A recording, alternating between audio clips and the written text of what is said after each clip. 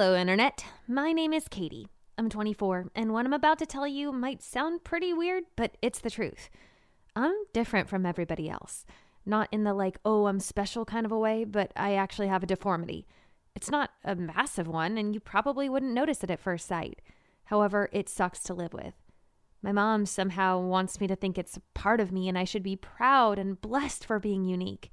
But it actually feels more like a curse, to be honest.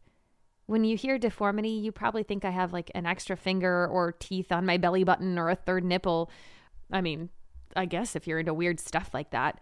But sorry to disappoint you, I don't have any of those. Although an extra finger actually doesn't sound too bad. But my deformity is that I was born with really short eyelids that don't totally cover my eyes. It doesn't sound like much, but trust me, you don't want to know what this feels like. It's a living hell. I was born in Marshalltown in Iowa. You know I'm talking about a small place when the word town is included in the name. Why would anybody do that, by the way? You could just call it Marshall. You don't have to specify that it's a town. People would look around and know that it's a town. Anyways, me and my weird eyelids didn't really affect me much when I was little. One could say I guess I had a normal childhood, but it all changed when I was about 12 or 13. Goddamn puberty. I guess it's not an easy time for anybody, but that's when things started to go downhill for me. One night, I woke up with my eyes super red, and they were really irritated. My parents were worried and took me to the hospital. There, doctors gave me artificial tears to stop the pain and asked me to close my eyes. And that's when I found out that I couldn't do it. My eyelids literally would not close at all. They said to my parents that it was a birth deformity that they could fix with a relatively easy surgery. Of course, that sounded great until they told us that it was going to be, a couple $1,000s out of pocket after insurance, and my parents really didn't have that money. My mom was a nurse and my dad was a local attorney, which sounds good, but in a place where nothing ever really happens, there's not a lot of money to be made being a lawyer. I also have 2 sisters and a brother, so, accounting for 4 kids, what my parents brought home didn't really leave a lot of extra. So I'm basically saying that it cost a lot of money and we didn't have savings. The doctor told me that if I didn't have the surgery, I'd have to be really careful. Eyes are obviously a very delicate organ and I could get infections at any time with this condition.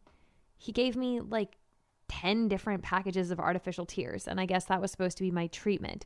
Artificial tears every few hours and some antibiotics to keep myself from getting infected. It was annoying, but not the worst thing ever. I was able to maintain a certain degree of normality until I turned 15. That's when it started to get harsh. People started noticing that I couldn't close my eyes all the way. And it was kind of funny. And then they thought it was creepy. They started calling me Shark Girl, like that character from that horrible movie with the girl that shoots lava. I mean, really looking back, it was stupid. But also, sharks have eyelids, so it's not even that clever. I mean, it would have made more sense if they called me Fish Girl or something like that. I don't know. I'm not good with nicknames either. But I can definitely point out the bad ones, and that one sucked. Do you know how many times people picked on me or threw things at my face just to see if I could actually blink? I guess that's high school, the closest thing to hell on earth. Maybe your high school experience was better than mine. I mean, I feel like it kind of sucked for everybody, but, not everybody has half eyelids.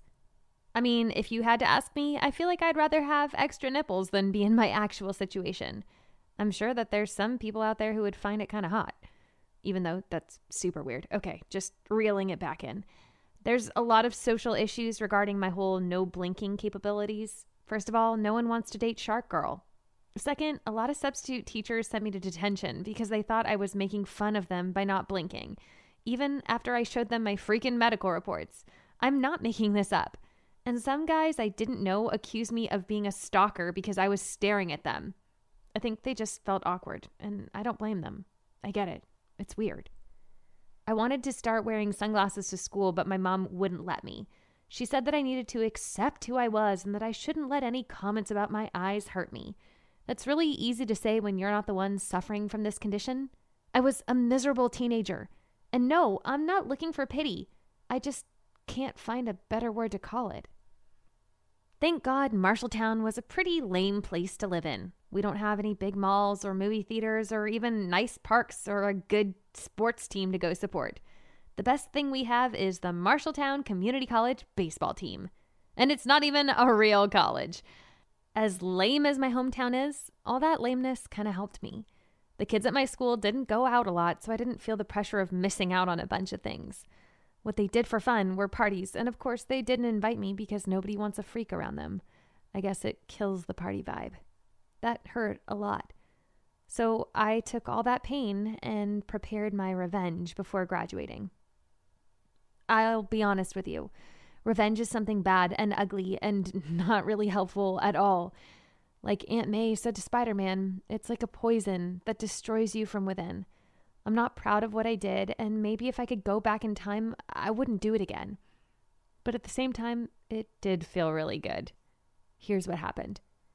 In my senior year, I became really observant, using my defective eyes to evaluate every little defect my classmates had, and I wrote them down in one of my notebooks. It was a process that took months for me to get all the information I needed. Then I recorded myself on a CD saying these awful things about them. My master plan was almost complete. I just needed to wait until prom night to carry it out. The night came, and I let them party for about an hour.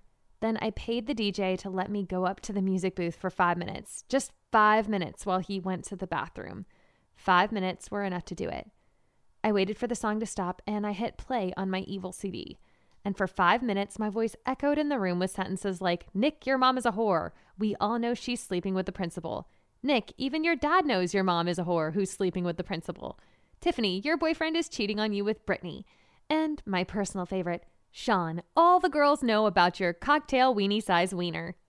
I know it was bad, but they kind of deserved it. Or so I thought at the time, but now I'm not so sure. Surprisingly, this horrible act actually made me some kind of hero among all the school nerds, which felt great, to be honest. I convinced the school board to not expel me, but I still wasn't able to attend graduation.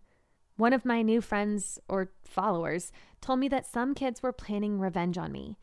I know it might sound like I'm a coward, but prom night was my only victory, and I wasn't going to let them take that away from me. Despite all of my problems at school, I still had really good grades, and I got a partial scholarship to study filmmaking at NYU. It was like a dream come true for me. Maybe the first time life was giving me something good. It felt like the laws of the universe were finally trying to maintain some sort of balance. If you have all these terrible things happening for you year after year, the universe is forced to give you something great, and vice versa, if you believe in that kind of stuff. Anyways, I was so excited to start classes. In my head, everything was going to be better. High school was finally over and everybody in college is more mature, right? Spoiler alert, they're not. People noticed that my eyelids were not normal and they made fun of me just like in the old days. This time I didn't care much because I was doing something that I liked and studying something I was passionate about. And in New York City, nobody really cares if you wear sunglasses inside of a classroom. If you do it, you won't be the weirdest one in the room. I can assure you of that. Before finishing my second year, my friends asked me if I could help them to animate a short film for one of our classes. The film was really good, and our teacher actually entered it in a local festival, and the feature won.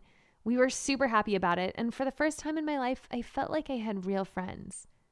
A few days later, one of the festival judges called me. He said that he was really impressed by the quality of our film, and he was searching for young talent for his upcoming project. He basically offered me a job with him, and I had to move to Hollywood and gave me 2 days to give him an answer.